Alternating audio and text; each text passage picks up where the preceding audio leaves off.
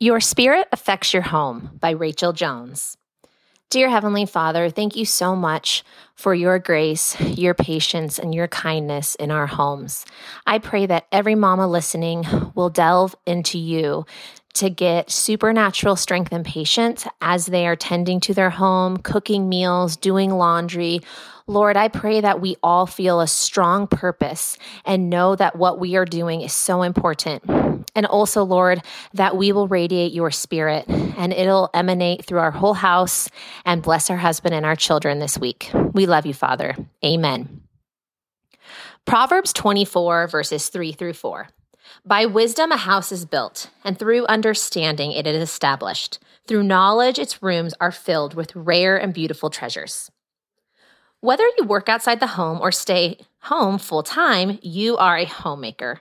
All women have been called by God to make the place where their family lives a home. Making a house a home is hard work, and I'm currently in the trenches with you ladies. My days are mostly spent in the kitchen and laundry room. I swear my children never stop eating or making messes. I am so blessed to be home full-time with 4 kiddos under the age of 14, but it was not always this way. A few years ago, before we had our 4th child, I worked part-time outside of the house. I remember feeling behind in my housework constantly, and I felt so bad when I could not complete the extras, such as having warm banana bread on the counter at all times or organizing every closet by style and color. But why was I feeling bad?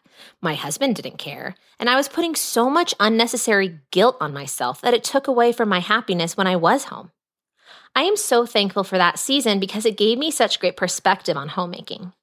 Dear Mama, homemaking is so much more than cleaning a house, cooking food, and making sure our family has clothes to wear.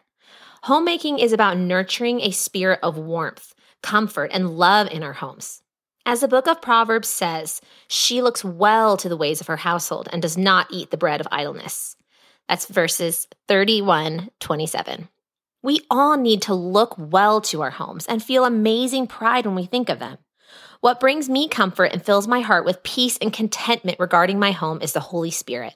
Without His presence, I would be floundering without purpose or direction. One of my favorite Bible verses is 2 Timothy 1:7. For God has not given us a spirit of fear and timidity, but of power, love, and self-discipline. We are all talented women of God who have the power to do what is right for our home. We have unconditional love from the Holy Spirit to care for our family. And within all of us is the self-discipline to keep our hearts and minds focused on God and to have Him at the center of our household. A woman's spirit affects her whole house. We all have the power to instill love, peace, and joy in our homes.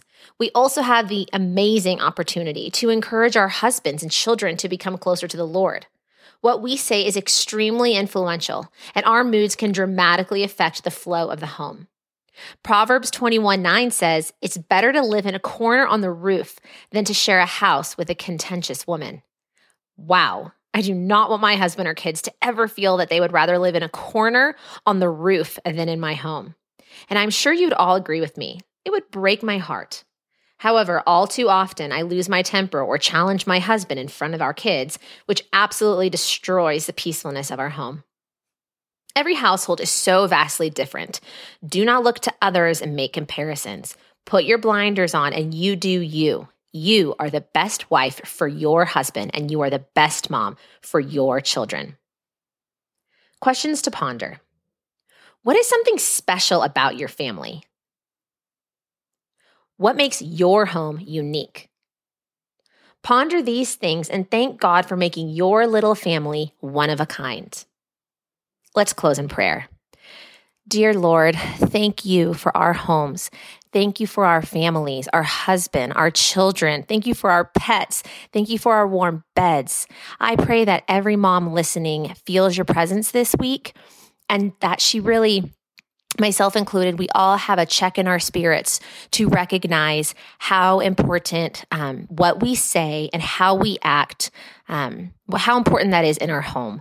And just that we can cause an amazing peacefulness and joyfulness when we lean into you, Lord, and we serve you unconditionally as we love our husband and our children.